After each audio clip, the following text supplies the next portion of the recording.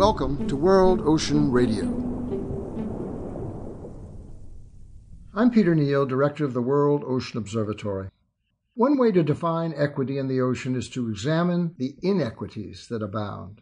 Address those, correct those, and the baseline definition of a very ephemeral concept becomes clearer as a value established on which to build more specific goals, objectives, and actions. In short, eliminate the negatives, address the necessary change, and establish the positives as a new normative policy and behavior. In short, easy to imagine, harder to execute without a plan. In 2018, the acting heads of government of 14 states established a high-level panel for sustainable ocean economy. The prime ministers of Australia, Canada, Chile, Fiji, Ghana, Indonesia, Jamaica, Japan, Mexico, Namibia, Norway, Palau, and Portugal named a panel of scientists, economists, and policymakers to do the research and analysis and recommend specific issues to be addressed through specific actions as outlined in a series of blue papers, applying highest expertise and advocating best practice. Their report, Toward Ocean Equity, was released in August 2020.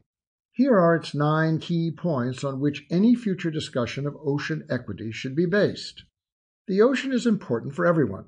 It produces oxygen and food, stores carbon and heat, offers space for economic activities and recreation, and continues to inspire and support culture and well-being. Access to ocean resources and sectors is rarely equitably distributed.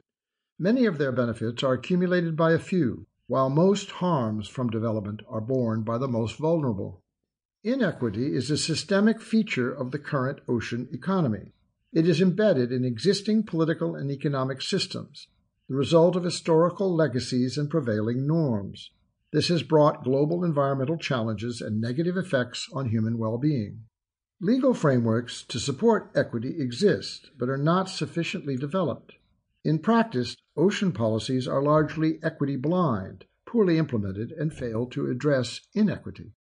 Inequity manifests, for example, in unfair distribution of commercial fish catches, limited political power of small-scale fishers, particularly women and other minority groups, limited engagement of developing nations in high seas activities and associated decision-making. Climate change will create and worsen challenges of fairness and equity faced by developing countries, regions, and communities reliant on marine livelihoods.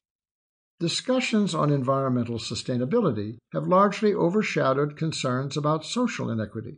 Addressing inequalities and preventing the widening of ocean inequities are integral to a sustainable ocean economy, and promoting equity is essential for securing fair development, the legitimacy of policies, social stability, and sustainability. A sustainable ocean economy should protect human rights, improve human well-being, stimulate inclusion and gender equity, and prioritize recognition, diversity, and equal access to resources to provide fair opportunities consistent with sustainable development. It should also address corruption and tax evasion, demand responsible and transparent business practices, and create a shared economy that facilitates a fair redistribution of wealth and benefits. A sustainable ocean economy should be aware of environmental and social limits on growth and consider degrowth where appropriate. Shifting an historical trajectory of persistent and increasing inequities will require strong leadership, inclusive governance, and long-term planning that starts with a commitment to equity as integral to a sustainable ocean economy and relations within and across nations. These are the starting points for our continuing discussion of a plan for how the ocean will save civilization. Each of them describes an existing condition or known threat that must be considered as we proceed. Each of them posits an inequity that inhibits our way forward.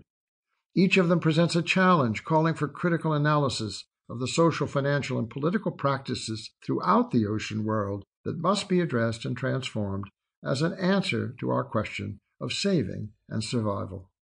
We will discuss these issues and more in future editions of World Ocean Radio.